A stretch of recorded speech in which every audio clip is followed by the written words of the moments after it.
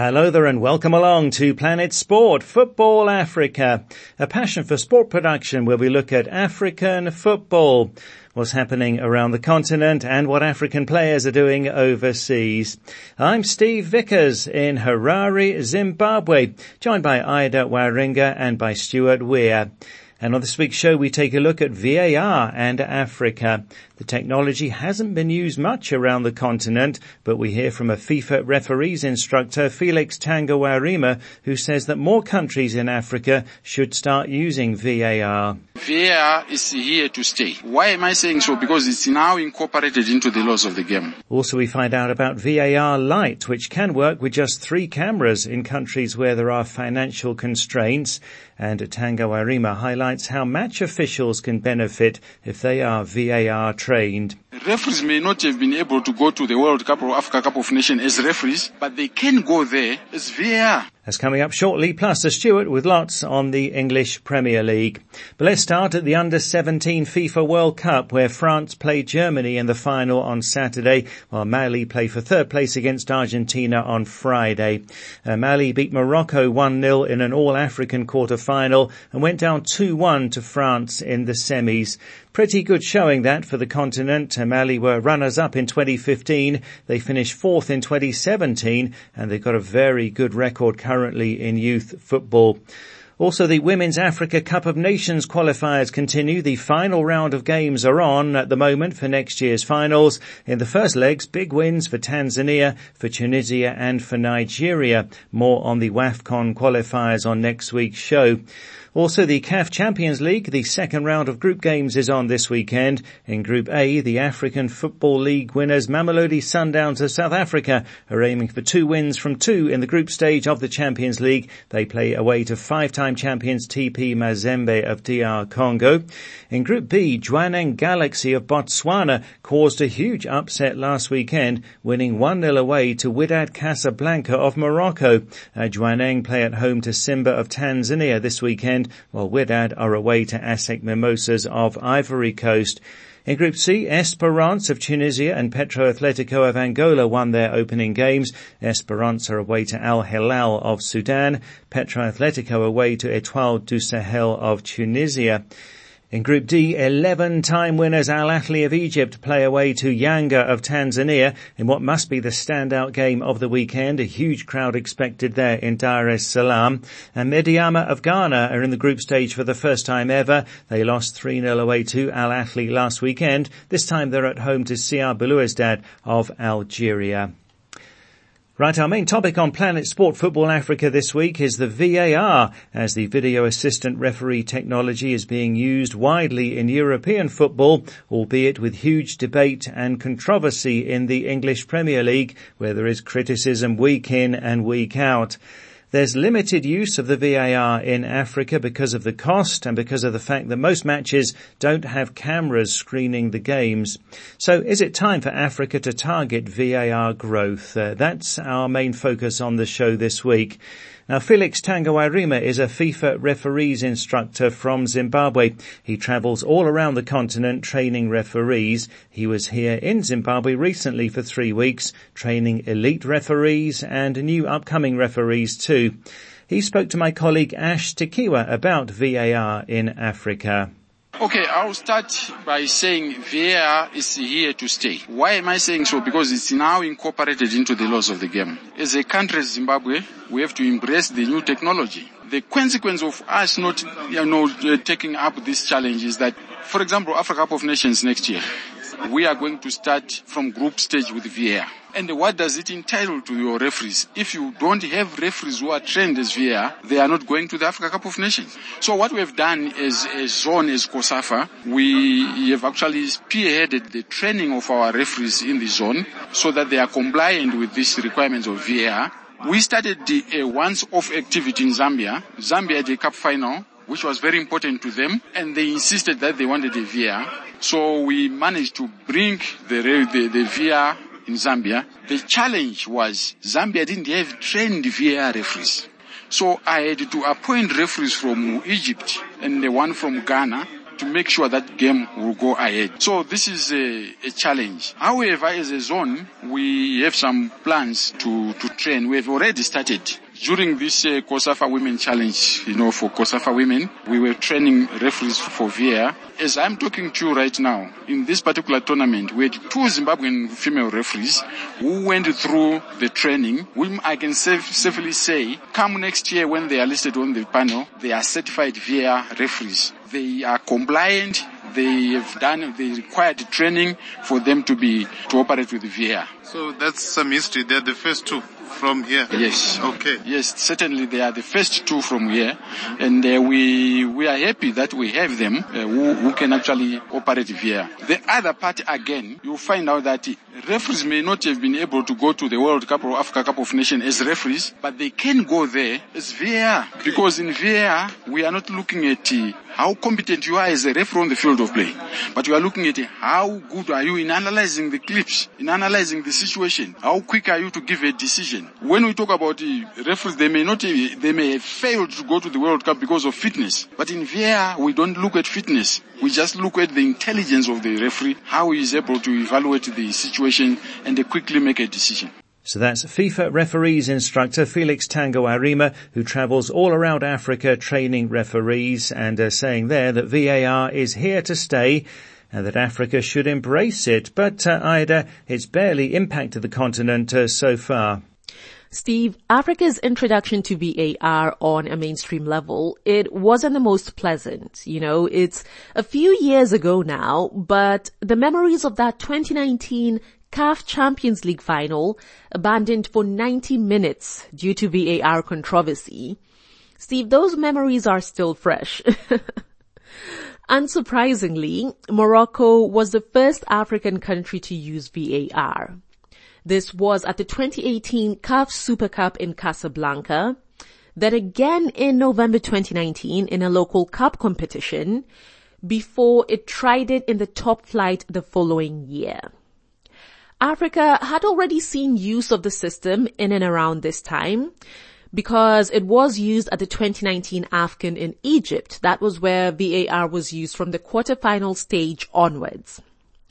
And in May this year, Zambia joined Morocco and Egypt on the list using VAR in a cup final. Now, there have been rumors that Ghana would become the first West African country to use VAR in its domestic league, but that speculation hasn't materialized, at least yet. But Steve, I think South Africa can paint a proper picture of just where Africa is currently in regards to VAR. Now, this is a country that has hosted a World Cup. It has one of the top leagues in the continent, yet still hasn't integrated VAR into its system. Now, it has been working towards that next season, but, one would be forgiven for thinking that it would be alongside the North African countries in this regard. But Steve, VAR has also been used in the CHAN. It's been used in the Women's Africa Cup of Nations, the CAF Women's Champions League, and the COSAFA Women's Championship as well. Yeah, so a very long way to go then. Now, the FIFA website says that 2 different VAR setups are currently permitted. There's the full VAR system, which uses at least 4 and up to an unlimited number of cameras, and VAR Lite, which uses 4 to 8 cameras and requires the system to be fully operated by the VAR officials themselves. So Ida, is VAR Lite something that leagues in Africa can target maybe? Well, Steve, let's first look at what it really is. So VAR can get very technical, and I really don't want to bore anyone with the complexities, so I'll try and make it as simple as possible. Basically, in a room with VAR full, you have 3 officials, right? So you have the video assistant referee, who deals with the main camera and a 3-second delay. And then you have their assistant who deals with the main camera only, so, like a backup. And then you have the replay operator. In VAR Lite, you only have the first 2. The replay operator is missing, meaning that the 2 referees there need to be additionally trained and able to operate the system minus replay. So Steve, it's a trade-off, right? Because on one hand, it's less costly because fewer broadcast equipment. I mean, there's one, for example, where the big VAR monitor that we're used to seeing, the one that's become synonymous with the touchlines, is replaced with an iPad. But Steve, on the other hand, the capacity of the two officials needs to be bigger, so they need more training.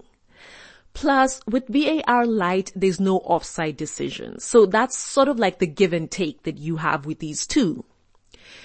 Now, in 2021, FIFA presented two different options of the VAR Lite. So there's one system that would use 4 to 8 cameras, which is what you mentioned, while the other would use 3. And IFAB, which is the football lawmaking body, it approved trials which then took place in Brazil, Poland, France, and Kazakhstan. So, of course, Steve, between the two, VAR Lite is definitely what leagues in Africa can hope to target, right? But many questions still arise. How suitable are the stadiums for installation, be it full or light? Steve, VAR makes sense for televised matches, and we know that broadcast deals are not a predominant feature, of many African leagues. Most importantly, Steve, as we've said, it's costly. Estimates for installing VAR full in a stadium fall between $150,000 to $200,000 easy. Now, let me give an example of the Kenyan League. One stadium can be shared by several clubs as their home grounds. Expecting them to share out those costs, that's impossible. It would never happen. Expecting the Federation or the Premier League to do it, that would also never happen. And there's annual fees on top of the installation. So of course there would be ways to recoup this, maybe sell advertising in the video review. But Steve, that can only happen if the games are being televised to a marketable audience. So it sort of brings us back to square one, you see. In my opinion, most African countries are a long, long way off, A few years ago, I remember doing a story on the novelty of using locally made electronic football boards in the Kenyan League, Steve, that's something that's quite normal in other parts of the world, yet it was still so new in Kenya. So that just goes to show where most African countries are in terms of technology. The thought is lovely. I mean, it's great for the few countries that will be able to do it, but I don't think it's practical right now on a wider scale. And Steve, it's actually not just Africa, that gets to cry about expenses. The La Liga, for example, it doesn't have goal line technology. As a matter of fact, it's the only major European league without it. And the reason is that the league's president, Javier Tebas, well, he deems it too expensive. So, to each their own priorities. Well, very interesting and clear points there on the situation in Africa. And Ida, there's another angle in that interview that we heard, that VAR training can benefit referees even if they don't have VAR in their country, as they can get international engagement and can even get to represent their country at levels as high as the World Cup. Absolutely, Steve. I agree. Just because many African countries aren't able to house such a system, it doesn't mean that the people can't benefit, right? So federations should definitely go into overdrive to have their referees attend these trainings that will build capacity. I mean, it would help if after the training that the refs could get regular practice in their home countries, but sometimes we work with what we have. Now let's look at the Qatar World Cup, for example. 18 of the 129 match officials were African. 11 of 12 African referees at the FIFA Women's World Cup were women. So there is progress on different levels. But VAR is an entirely different tool to what many African officials have been used to. South Africa, for instance, has only 4 trained VAR officials, and one of them, the well-known Victor Gomez, is now retired. They're down to 3. I mean, you've heard what Tangawarima there said, that in Zambia's case, they had to fly in officials from outside. So this does need to be on overdrive. The tools to gauge progress, Steve, are constantly changing. Before, it might have been to get an African woman to officiate a World Cup, right? Something that Mukasanga did. Now, we definitely still need more of that. I mean, that shouldn't stop, but there also needs to be focus towards VAR. Because, Steve, be it video assistant referee, be it goal line, technology is reshaping football, you know? And while the complaints can continue, they definitely will, I'm sure, I don't think they're going to change anything. So better to embrace the dynamics of change as they come in. Now, in every game, a team of 3 officials work in the VAR room, as we've said. And there's no reason why one of them can't regularly be African. Indeed. Well, that's fascinating stuff. Many thanks, Ida. Asking for your views on social media this week. Should Africa get more into VAR? So we heard there from Felix Tangawarima, a FIFA referees instructor from Zimbabwe. He travels all around the continent training referees and says that as VAR is here to stay, more countries in Africa should start using the technology, and that more officials should be trained as VAR officials so that they can get to go to officiate at major tournaments. We heard about VAR Lite, which can work with just 3 cameras in countries where there are financial constraints. So do you think that more countries in Africa should start using VAR? You can go to our Facebook page, that's Planet Sport Football Africa, and post a comment there, or send us a WhatsApp to +44 79 55 232 780. That's +44 79 55 232 780. What do you think? Should Africa get more into VAR? Well, this is Planet Sport Football Africa, brought to you by Passion for Sport. Still to come, Stuart on the English Premier League, as Erling Haaland became the fastest player ever to reach 50 goals. You can follow us on X at Planet Sport FA, and you can download our app and listen to the show anytime and access past programs there in our archive. To download the app, go to the Play Store or the Apple iTunes App Store and enter Planet Sport Football Africa. Well, let's go to social media now. Last week we asked, what do you think about Everton's points deduction? Everton say they will appeal against the 10-point deduction that left them in the English Premier League's relegation zone after being found guilty of breaching profit and sustainability rules. They say they will monitor with great interest the decisions made in any other cases concerning the Premier League's rules, seemingly a reference to Man City, who are facing 115 charges of breaching the rules, and Chelsea, who are also under investigation. So we asked, what do you think about Everton's points deduction? And we start in the Gambia, where Sideko Suno says, I support the decisions from the Premier League because we need free and fair leagues, and we need to stay away from this kind of breach of the rules in football. But I do wish Everton all the best of luck in their appeal against the 10-point deduction, says Sideko. Onesmus Justin in Uganda says, deducting points from Everton is not fair. I think they did it because they're a small club. Look at Man City. They haven't done anything about their case, and yet it's a similar situation to Everton, says Justin. Jay Ndungo in Kenya says Man City should face the same thing. Then Musa Kamara in the Gambia says, I think the rules should count for all teams in the English Premier League, and now they should apply the same to Manchester City and to Chelsea, says Musa, because it's not fair in football if teams are not treated fairly. In Kenya, Main Kampf says Man City and Chelsea should have faced the consequences as well.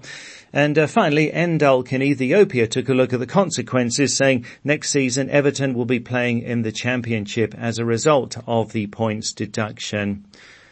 Well, thanks so much for those comments. Always great to hear from you here on Planet Sport Football Africa, brought to you by Passion for Sport. Let's go now to our European football expert, Stuart Weir in the UK. Let's start with last weekend's big game as it ended 1-1 between Man City and Liverpool, Stuart. Yes, but Manchester City led Liverpool for 53 minutes, but then that late equaliser by Trent Alexander-Arnold may prove to be very significant as the season develops.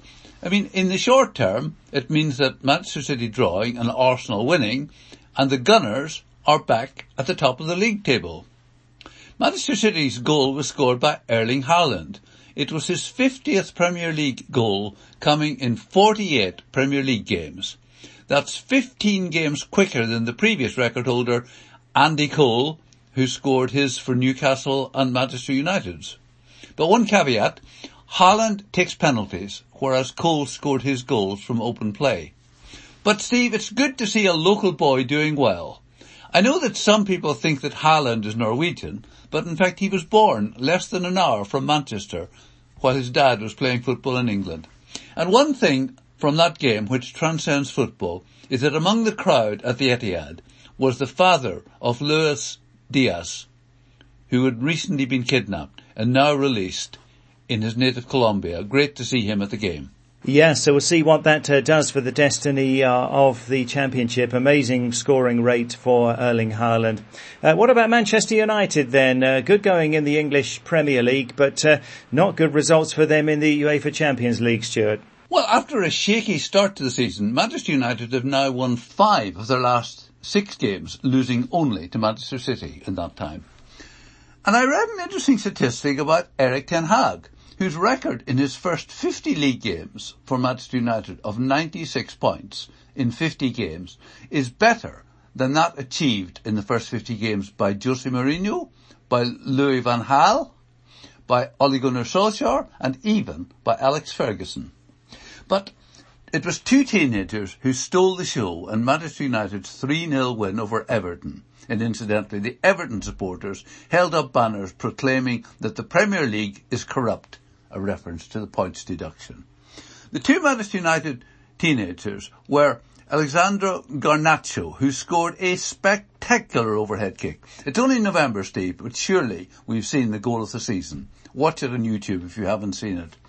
And then the other teenager, Kobe Menu. He's just 18. He grew up in Manchester, but with Ghanaian parents. Going back to Garnacho, he's 19 and he was being marked by Ashley Cole, who is twice his age. Ashley Cole is 38. Remarkable. Now, in the game, Rashford was clearly fouled in the penalty area and the referee gave nothing. The ref was sent to the screen and a penalty was awarded. Clear and obvious error. Thank goodness for VAR, Steve. Now, Steve, recently we were critical of Bruno Fernandes, noting that Roy Keane had said he didn't have the character to be Manchester United captain. Well, last Sunday, United winning 1-0 and eventually awarded that penalty, and Fernandes, the United captain and normal penalty taker, picked up the ball and handed it to Marcus Rashford, saying afterwards, "I knew that Marcus is low in confidence and I thought he needed a goal." And Fernandes was praised by manager Ten Hag, saying, "Just look what a great captain Bruno is. He saw his teammate needed a goal and gave confidence to Rashi." A team needs that kind of leadership, that the players back each other. I was wondering, Steve, if Bruno was actually listening to the programme and realised that he need to improve his captaincy. But as you said, in the Champions League this week, United had a frustrating 3-3 draw with Galatasaray after leading 2-0 and then 3-1. And I'm afraid to say that the Cameroon goalkeeper Andre Onana was at fault with 2 of the goals. And in fact, going back to 2018, Onana has made more errors leading to goals in the Champions League than any other keeper, 7 in total. He's really under a bit of pressure at United just now. Yeah, and we'd expected so much of him as fans of African football as well. Yeah, so tough times for Andre Onana. Lots of other talking points in the Premier League too, Stuart.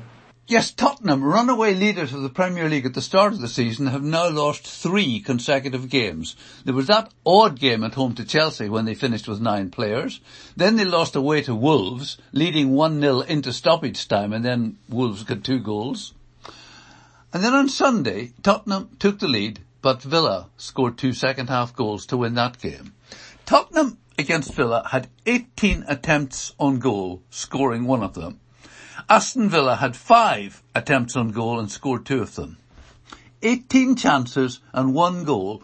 Where is Harry Kane when you need him? Well, Steve, since you asked, Harry Kane was playing for Bayern Munich, scoring his 18th goal in 12 league games. Tottenham certainly are missing him. To be fair, Tottenham have been unlucky with injuries and as well as having those 2 red-carded players suspended. But it's a time for Tottenham to dig deep to avoid slipping further down the table. And as I said, Arsenal took advantage of Manchester City drawing with a win themselves at Brentford, with Kai Havertz scoring in the 89th minute. Havertz is such a good player, but he's really never quite done it at Arsenal, so great to see him scoring. And we talked about Arsenal goalkeepers. With David Raya on loan from Brentford and therefore ineligible to play for Arsenal against Brentford, Aaron Ramsdale was given the chance to play. He kept a clean sheet, but I suspect that Raya will be back between the posts for the next Premier League game. Burnley led West Ham until 4 minutes from the end, only to concede 2 late goals. This was a desperate result for Burnley, who set an unwanted English football record, the first team to lose their first 7 home games at the start of a season. The Burnley squad simply doesn't look good enough, and it's hard to see them surviving. And what makes those 7 defeats even worse is that they scored first in 3 of them. Now, West Ham gave a Premier League debut to Devin Muamba, a 19-year-old London boy whose family are Congolese. He could be one to look out for. And Steve, poor old Joel Veltman, was so pleased with Brighton's win at Nottingham Forest that at the final whistle he took off his shirt and threw it to one of the team's fans. When he reached the dressing room, he realised that the shirt still contained the GPS tracker, which shows how much movement players have had during the game. So he had to go out, try and find the fan, tell him he could keep the shirt, but he needed the GPS back, but the fan was nowhere to be found.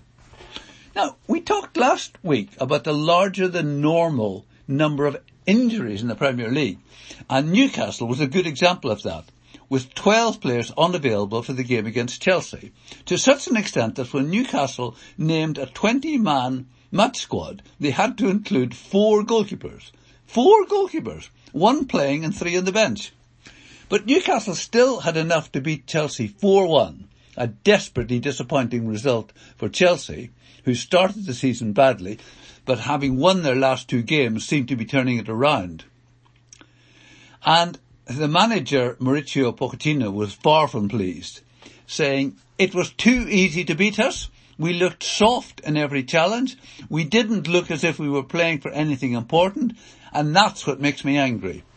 And Chelsea's veteran Brazilian defender, Thiago Silva, slipped while making a back pass, which allowed fellow Brazilian Joe Linton to score. Remarkably, it's the first time in 95 league games for Chelsea that Silva has made a mistake, leading to a goal. And then Bournemouth looked to be in relegation trouble, but successive wins have lifted them 7 points above the relegation zone. And one of their goals was scored by Justin Kluivert. Remember his dad, Steve? He was quite a player. But with Everton now in the bottom 3, following the points deduction, Luton Town's 2-1 win over Crystal Palace leaves Luton 5 points above the bottom 3. Many people would love to see them survive. But Crystal Palace, having now lost 4 of their last 5 games, are going in the opposite direction from Luton. Yes, a tough run of results for Crystal Palace. They play West Ham on Sunday. Big game of the weekend is on Sunday. That's Manchester City against Tottenham. Liverpool playing Fulham on Sunday and Chelsea against Brighton. Saturday's games, Arsenal playing Wolves, Brentford against Luton, and the late game on Saturday, Manchester United away to Newcastle. That's going to be a fascinating one. And a quick reminder of our question on social media this week. Should Africa get more into the VAR technology, given the cost and given the fact that not many countries in Africa are using VAR? You can go to our Facebook page and post a comment there. That's Planet Sport Football Africa. Or send us a WhatsApp to +44 79 55 232 780. That's +44 79 55 232 780. Well, that's it for the show for this week. So from me, Steve Vickers in Zimbabwe, from Ida Waringa and from Stuart Weir, thanks a lot for listening, and Planet Sport Football Africa is a passion for sport production.